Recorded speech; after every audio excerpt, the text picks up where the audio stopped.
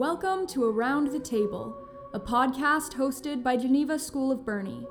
Please join Academic Dean Dirk Russell as he hosts conversations to foster growth, learning, and connections to the glory of Jesus Christ.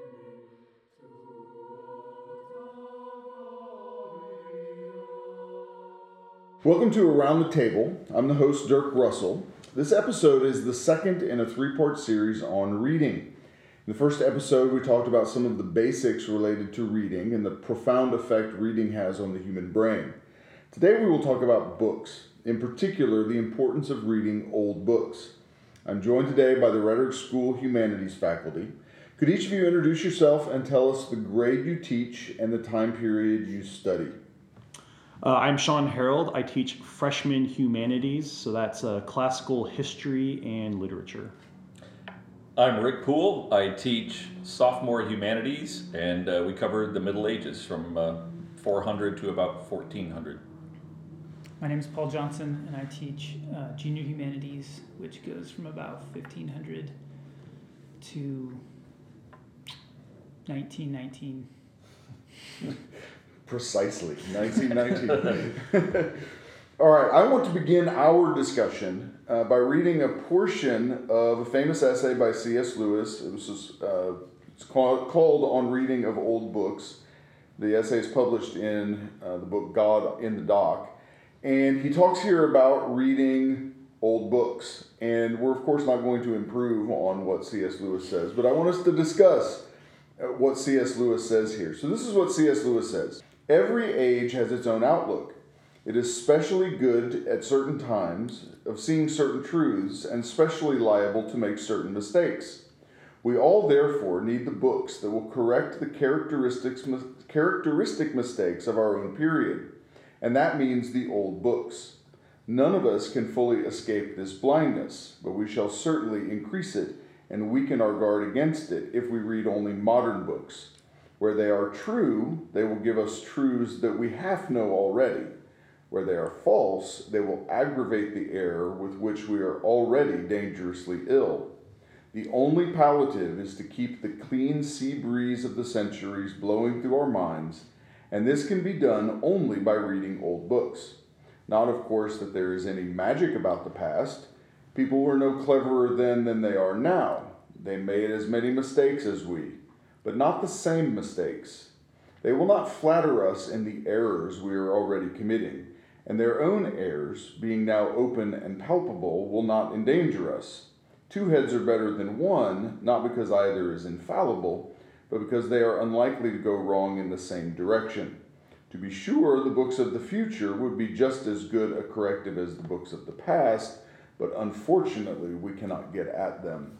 So I'm curious, your all's thoughts on what Lewis says here. In the Discarded Image, he riffs on that idea for a pretty good while. And one example, a specific example of that, he said when we read works written in the Middle Ages, we might be absolutely shocked by their cruelty, their barbarism, the physical torture that they would inflict on other people. That shocks us. And he said if they were to read our books, they would be shocked by our staggering lack of chastity. And he said, now imagine how both of us must look to God. And, but again, I think it's essential what he's talking about reading old. The Bible's an old book. When you read it, you're going to see things about that culture that may be shocking and barbaric. Lewis says we're not going to be tempted to join them just because we've been given an example. But you will also see your own culture, your own age, your own ideals judged by a past culture and found wanting sometimes. So I think it's incredibly helpful to me, not just teaching, but just in life to read old books because I see the mistakes of thought that I'm currently engaged in. I think too with that, we need to be, our bookshelves need to be eclectic, right? Kind of have this diversity. So that should we read modern stuff? Yes. Should we read the old stuff? Yes. And I think from that we really become more broadened in our understanding and really, as Lewis would say, understanding the the world that God has made, right? He talks about history is written by the finger of God, and I think we should do everything we can to know and understand that. And I think reading old books as well as new books really is the best way to do that. Any other thoughts on it? I love how he describes the reading of old books as the sea breeze. That is just a great image of sitting on the beach and this refreshing breeze blowing over you. I also came across a quote. It was interesting in preparing for this, from Albert Einstein, and talking about reading modern versus old. And he said this: "Someone who reads only newspapers and books of contemporary authors looks to me like an extremely nearsighted person who scorns eyeglasses. He is completely dependent on the prejudices and fashions of his times, since he never gets to see or hear anything else." Another great word on this idea of having our minds renewed and transformed, and having this sea breeze blow over our minds by what we read and reading old books.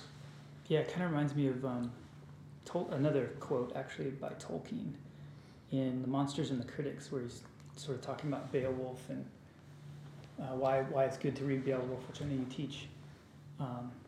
But he says, we have all these stones, and we kind of tend to study the actual stones, but meaning like the artifacts of the poem.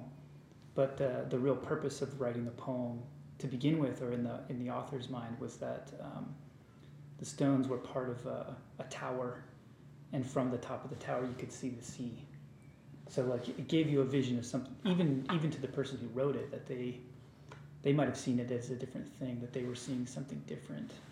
And so I think you can kind of try to reconstruct that and see the thing that they saw. Which is interesting, because the whole sea breeze thing, like you're right. able to see something beyond almost. So you all, I teach American history, so I don't teach much in the way of old books. Now I have integrated Plato and Aristotle into the 12th grade curriculum, and that's a big part of it, is with the seniors being able to have that opportunity of reading old books, because they're just in a different place and ready to discuss them. But as those who teach old books, have you ever had an experience where maybe a student comes across an idea from reading these old books and they're struck by it? So what Lewis talks about in theory, do you have times in class where that's actually happened? Can you share any of those? It happens for me teaching Boethius, the Consolation of Philosophy. For a lot of the sophomores, it's the first weighty philosophic work that they've ever had to chew their way through. And just the clarity of thought and the way he arranges his thought and presents everything in this Aristotelian sort of argument is an eye-opener for a lot of them. And then again with Dante, when we get to the Inferno, he writes so persuasively that a lot of them confuse fiction with, this is an authoritative work. What part of the Bible is this from? And they're like, how does he know so much about hell? And Virgil took him there. Virgil took him. He went there. And so they're being challenged by the ideas that are presented to them. And a lot of them eat it up. They like it. And some of them are simply challenged by it. Speaking of Dante, Divine Comedy is probably one of my favorite works ever. And in reading Inferno and Purgatory especially, you see this grasp of the human condition, this understanding of sin, because the punishments coordinate with the sin, and so that has always struck me. Just this profound sense of sin, and his understanding of the human condition is great. With freshmen, when we read the Iliad, I mean, we talk a lot about love and war, and usually I'll pose the question to them, was the Trojan War justified? And the answers are all over the place. And some are like, no, you're just fighting over a woman. And, some of the kids are like, well, I'll usually pose the question, like, well, what is worth fighting over? And that's where actually, I kind of think it would be worth fighting. I mean, this guy's fighting to get his wife back, and these other people are fighting because they gave their word saying, yes, we'll help you get back your wife because she's so attractive that if someone takes her, we'll help you get her back. So, yeah, it's really interesting. Like, some of the kids are like, well, no, actually, honor is something worth fighting for. And then, of course, I remind them of the honor code, and they're like, oh, okay. It's a trap. It was a trap. But being struck by their courage, they're having something worth fighting for. Yeah, and I think that's the conclusion all of the students come to, regardless how they get there, is there are things worth fighting for, and it requires courage, boldness to move forward and fight for what you believe in. And I think at this school, that's what we're teaching our students to do outside of the classroom, going off to college and beyond. And I think, it's a great discussion. And how do they respond to a character like Achilles, who exits the battle when he doesn't get his way? Well, it really depends on the students. Some years they look at him and they think, to quote the students, oh, he's such a savage. Oh man, he wrecks everything. And then there's some like, he's a big baby. He hardly fought in the war, and I remind them, like, well, he fought 9 years previously. So they kind of look at his absence as, oh, he barely fought. No, he was involved. But a lot of them, a good number of them, I would say, actually don't see him as the hero. One of the questions I asked near the end of the book, I was like, who's the hero? Like, who's the ideal hero in this story? And it's Patroclus or Hector. Almost never anyone who's really read the story and thought critically about it, never do they say Achilles. Yeah, he's not the hero. It's the person who fought and died for their home. So Paris and Achilles. No. Out. Yes. Which is kind of funny because do you think that that's a sort of like a modern Christian interpretation of the Iliad? That, would they say Achilles was the hero, Are you saying, would the ancients have seen Achilles as the hero? I mean, his name is mentioned in the first 2 lines, right? Yeah. Right. The rage of Achilles. Sing news of the rage. Anger and rage of Achilles. I mean, that is the central theme of the story, I would say, yeah. Yeah. And certainly, like, you look at, Babylonian epics and stuff like that, where, people are might and power, right? Yeah. For the Greeks, it was honor, and that was the value, and that's what made you the hero. It wasn't morals. He doesn't fight because his honor is harmed, right? Christianity absolutely forced the definition of heroism to change for anybody that encounters the idea, because it becomes a sacrificial act from that point forward. You are sacrificing yourself, even if it's just your time, but maybe your life, in the service of something else.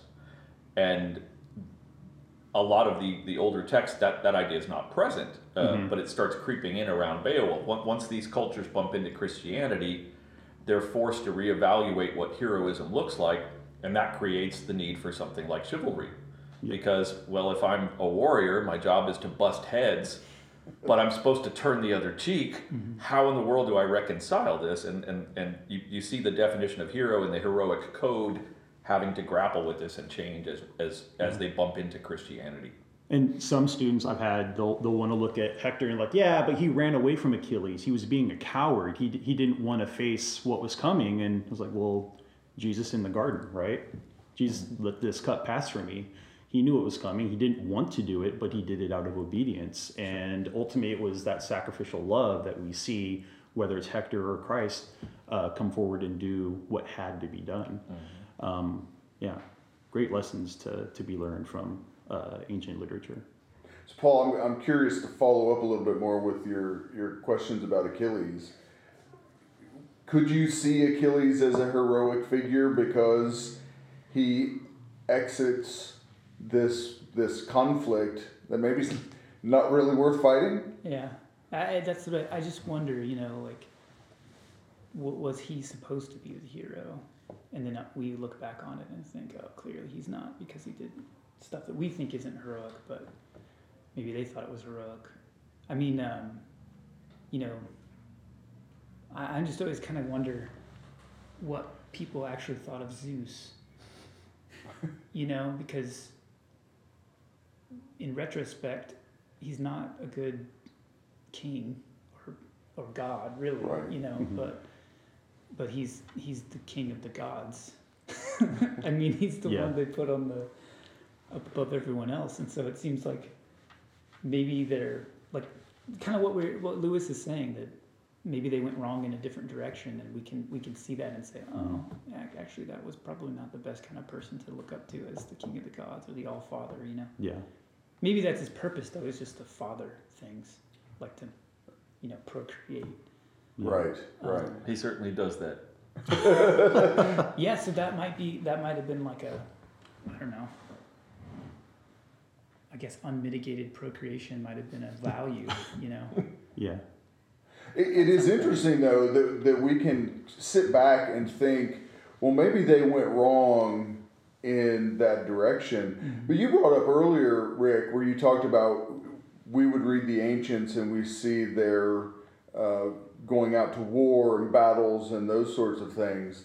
And maybe we learn from them courage. Mm-hmm. Sure. And that value. Maybe it's not just that they would look at us and say, you write about sex far too much. Yeah. And the way you understand it, I think their value would have been similar to ours, but maybe we look at them and say, yes, maybe they went wrong here, Sure. but they were courageous and they fought for something. And Lewis considered courage the primary value. He thought that is the virtue by which you acquire every other virtue. Not that it's the highest, it doesn't compete with love or charity, but if you don't have courage, you will never succeed in acquiring any of the others. You will fold when something hard comes your way. To truly love takes courage. Yeah. That's good. Paul, any examples from class that you can think of, and you've taught these books a long time, what are some of the themes that students kind of come back to that they're struck by? Well, I'm kind of thinking of two different things, because this conversation brings to mind Paradise Lost. We just finished reading that, and so it's fresh in my mind, and it has those different heroes, like the heroes of the ancient sort of like value system, but then also Christian. I know it sounds weird because the story takes place in the Garden of Eden.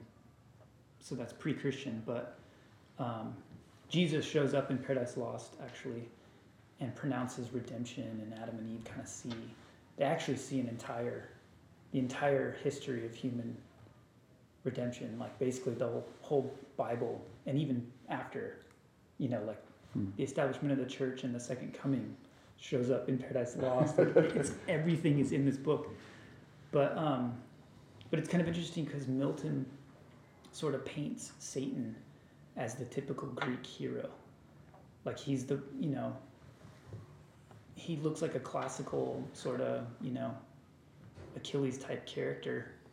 And that kind of messed people up, you know, or maybe people want to be messed up by it or let it mess them up because, I mean, I think it was William Blake, a poet, said that Milton was of the devil's party and didn't know it.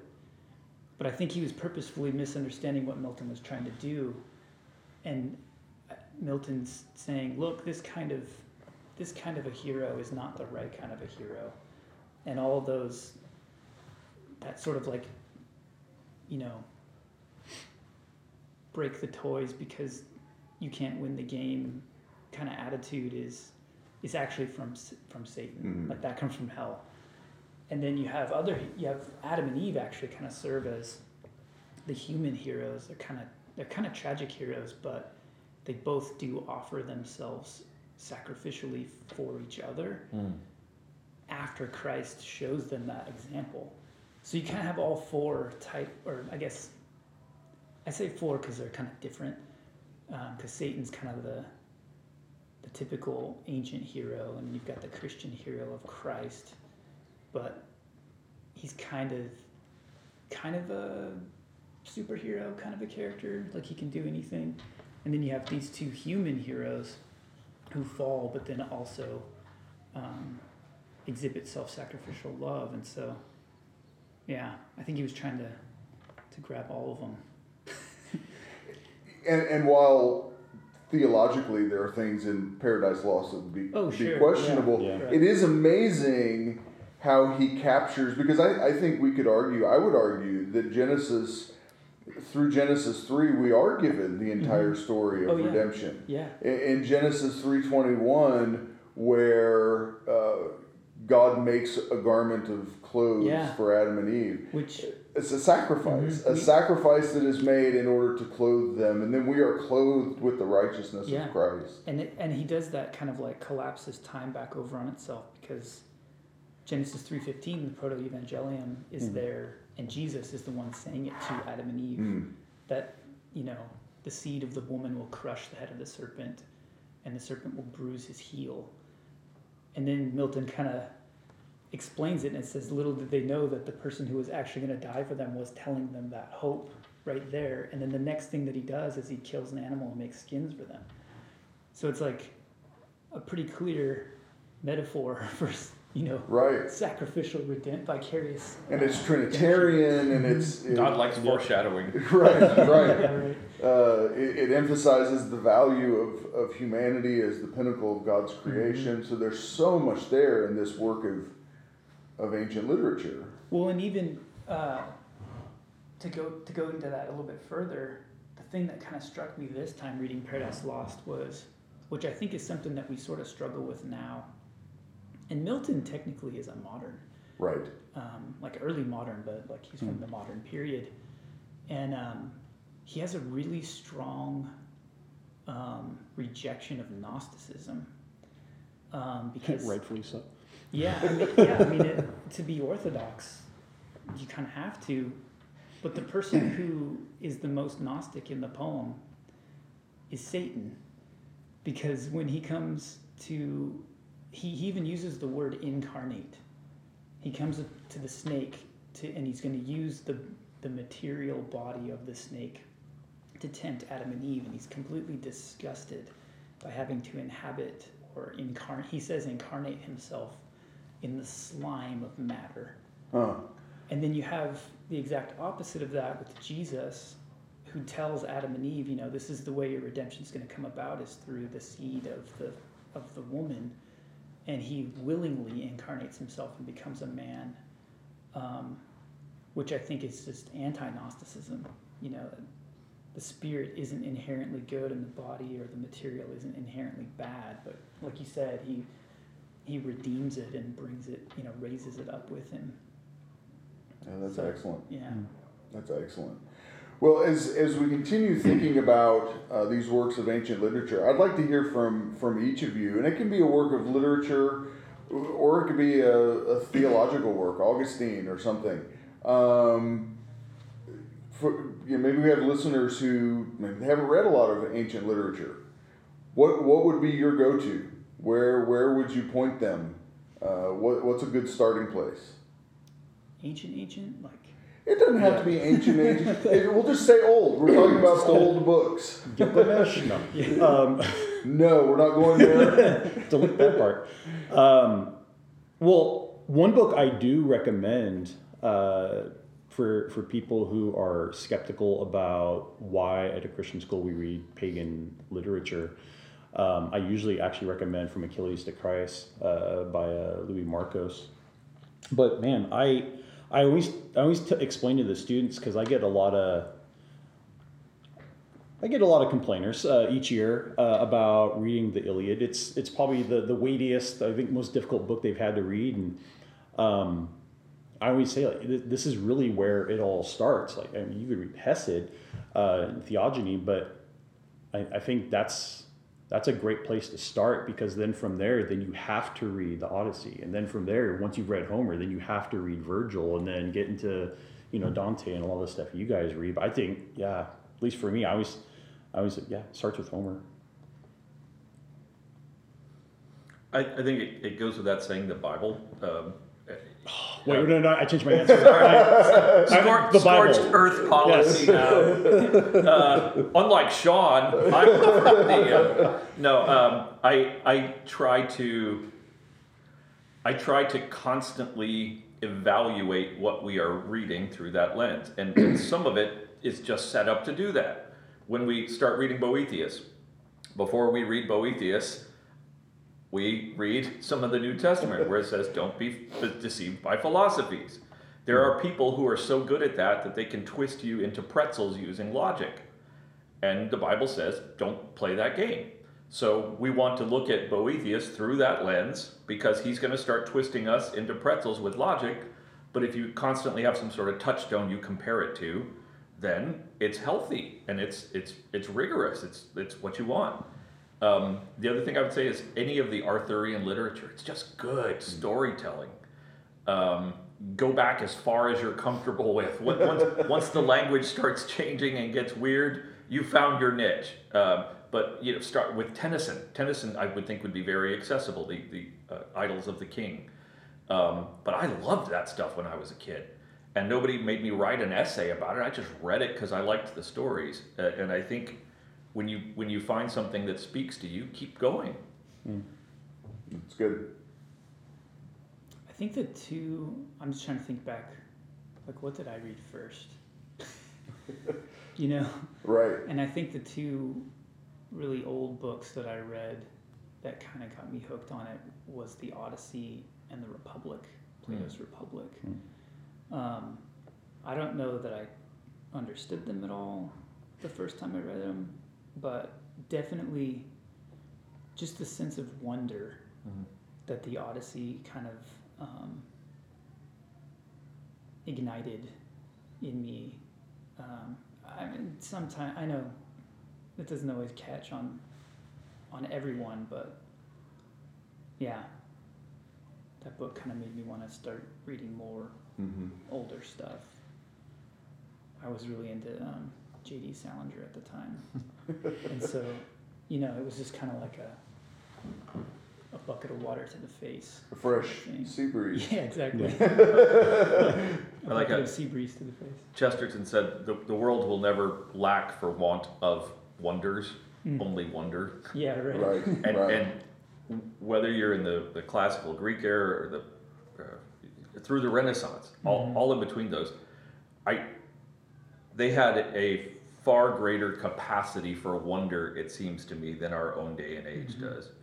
And it's one of the things that I find to be very sea breezy about them.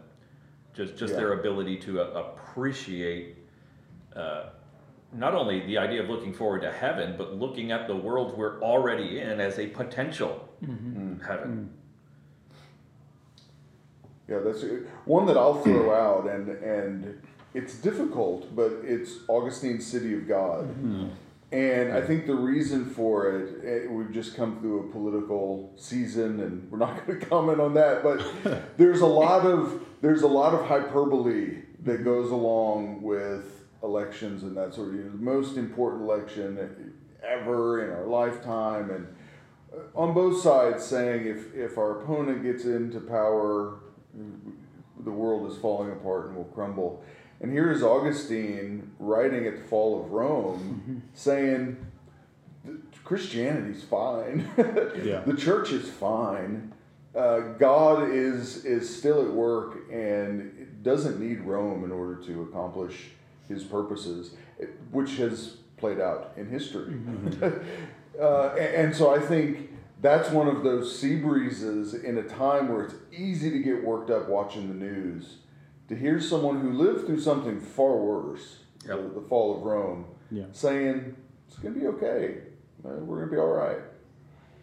All right, any other works you would recommend? Definitely the Bible. That ship has sailed. Bible. That ship has sailed. Which translation? No, I'm sorry. Well, let me go real quick, Sean, to something you said earlier, because I think of us in the room, you teach the hardest books. Yes. Part of it is because you're also teaching it to freshmen. Right. So it's difficult material with new rhetoric schoolers.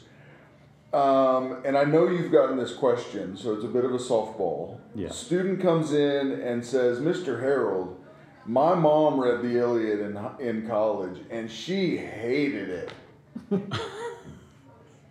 How do you respond to that student? And any word you could give to parents as maybe an encouragement. Yeah. They've got their kids here. They're going to be reading these books. How would you encourage them to help their students?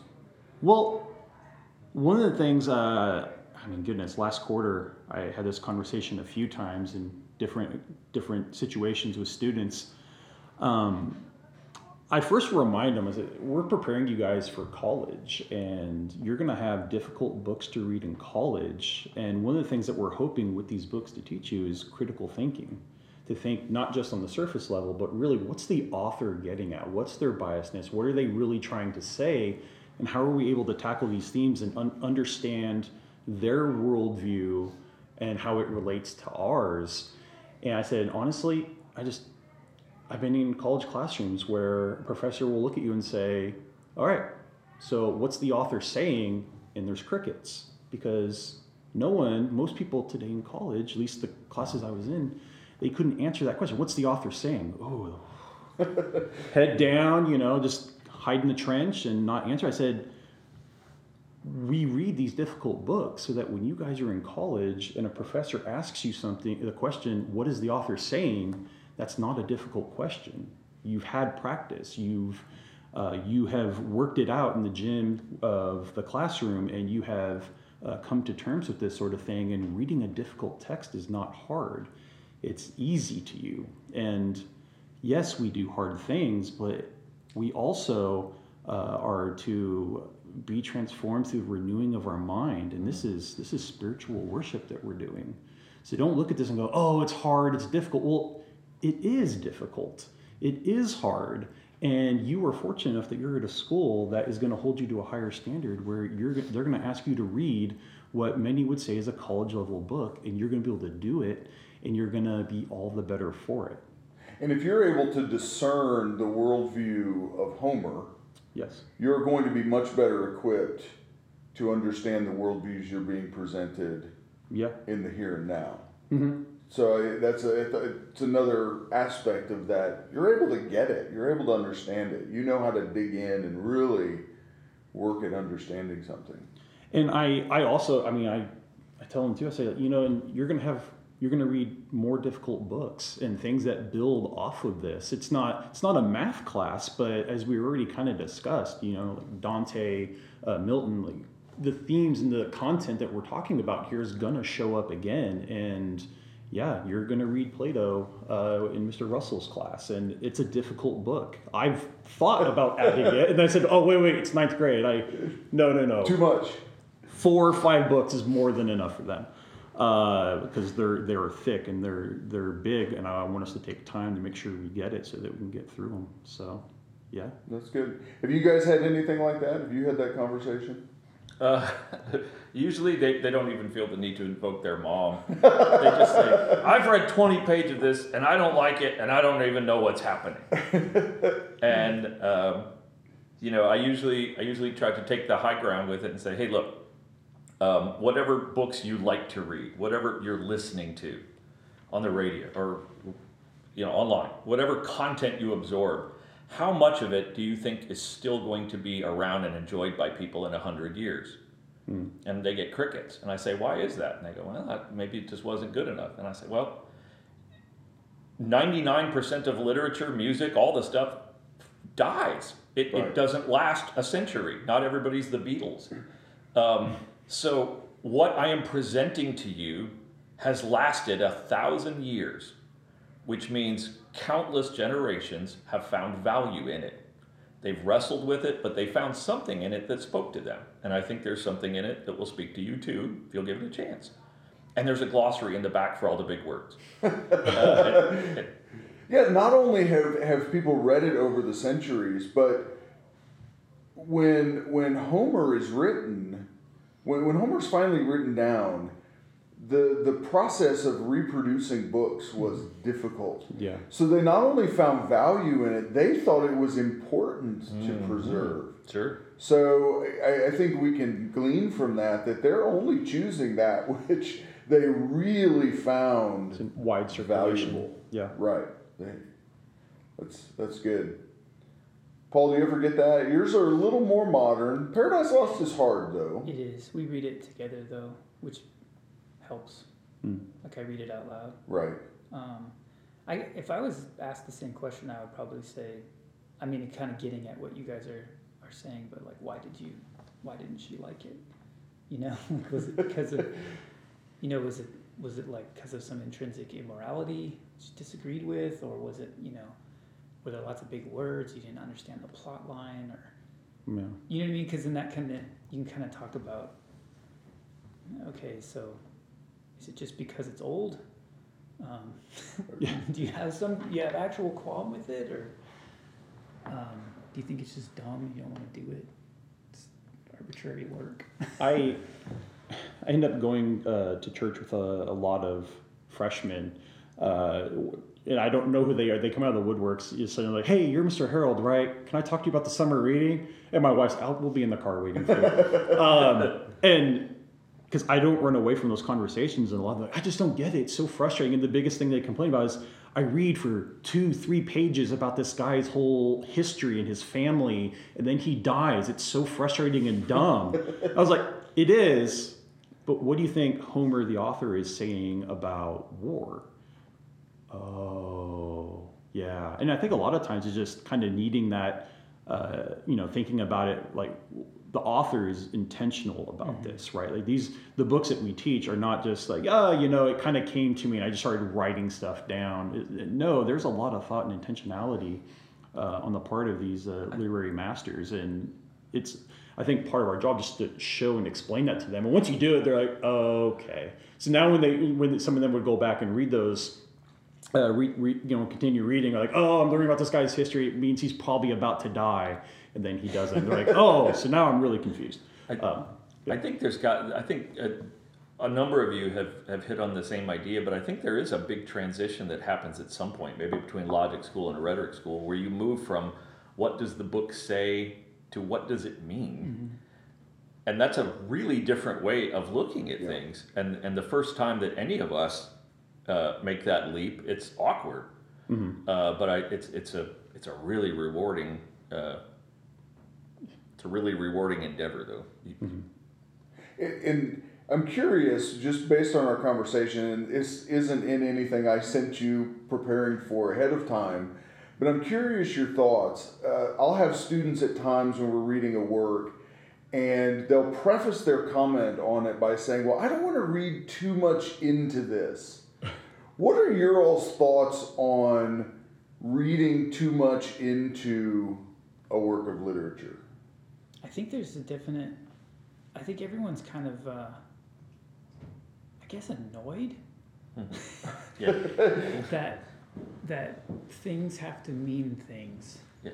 I remember I read, I think it's in Mystery and Manners by Flannery O'Connor, and someone, because we're always trying to figure out what this means, and someone asked her, what's the hat symbolize in The Violent Buried Away, one of her novels, and she said, well, it doesn't symbolize anything, it's just a hat. He just wears a hat, Right, right. So, like you were talking about authorial intent, and why is the writer putting this here? It could just be an arbitrary thing, and so I think there's sort of like I don't know, maybe annoyance is the wrong word. I think it's the perfect word. Yeah, just trying to have to think, is this purposeful, or is this just kind of like an accident? There's a frustration that I think anybody would have if you think that the author will not simply say what they mean. An allegory in the traditional sense. Right. Tolkien and Lewis hated them because everything in it represents something. Right. And I have had people, Mr. Poole, is this does this really mean something, or is this just an English teacher thing where you guys want it all to mean something? And I always laugh, but I know where they're coming from. I think the frustration is, well, if that's what they mean, why don't they say that? Mm-hmm. Right. Yeah. I do think that, and I think the writing process, I think sometimes there might be meaning that the author doesn't even necessarily intend. Yeah. And I like to encourage students, I'll tell students, don't worry about reading too much into it. Sure. Let's take the idea that was generated by your reading that, and let's follow that. Let's chase that. That's what Tolkien called applicability. Right. Yeah. Whether the author meant it or not, it's an interesting train of thought. Mm-hmm. I'll tell the students, I don't mind chasing rabbits as long as we catch some. Yeah. So let's go off on a rabbit trail if we can get something good out of it. I talked to Paul the other day during lunch, and he, as he often does, he was buried in a book during lunch. And I said, can I ask you, I realize I'm interrupting you, but can I ask you a question? And I think he said, you just did. And I said, okay, why do you read? Because you obviously love it. You love it more than food, because that's what you're doing on lunch. And I think I was eating at the same time. yeah, okay, you were in fairness, he had his mouth full.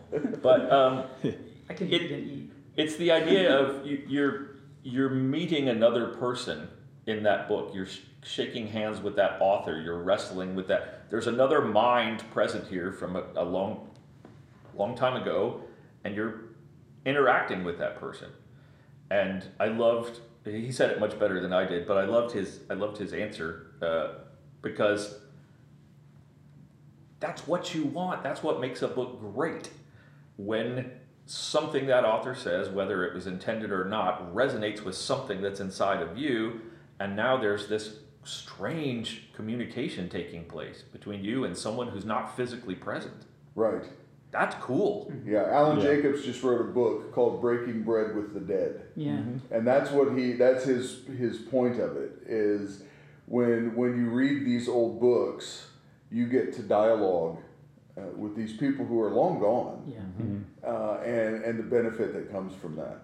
It's a beautiful thing. I had a student criticize me a few years ago because they said, Mr. Harold, what do you read for fun? And I looked at my bookshelf behind me and I started like Homer, Virgil, Socrates, I guess Pluto really, or Plato. And they're like, no, but like modern books, like the modern stuff. I was like, it's just not as good. It's like, sure, I've read Tolkien and, you know, I'll read the Harry Potters because they're interesting and they're very much a part of Americana. I just say Twilight, and that shuts them up. Yeah. But yeah, I mean, it's just I've always loved stories. Like even when I was a little kid, and whether it's cinema or it's a book, story is king, and the old stuff is just better. It just is. Well, it's the foundation of all of those other stories, right? Yeah. Why do we have stories that are the hero's journey? Well, Yeah. did you read Odyssey? It comes from somewhere, and you can go back even further in time than that. It's you're seeing the origin of these great stories. What's worth writing about? Yeah, Right. we read and discussed the myth of Theseus at the beginning of the year, and at one point, and he volunteered his tribute, and he went. And they're like, "Oh, he's like Katniss Everdeen from Hunger Games." I'm like, "No, she's like Theseus." There you go. Exactly. Let's get the order right. Yes. Well, I appreciate you guys. I didn't get through near what I wanted to talk with you all about, but I think I will be having you back because this was really enjoyable. Yeah. Any last words you guys have on reading old books? Was it Lewis who said for every one new book you should read 3 old books? Mm-hmm. And he said if you can't do that, at least do 1 to 1. It's a good ratio. He also said we read to know that we're not alone. And I would encourage you to find some book that you love as much as Lewis loved all books. You will never be alone.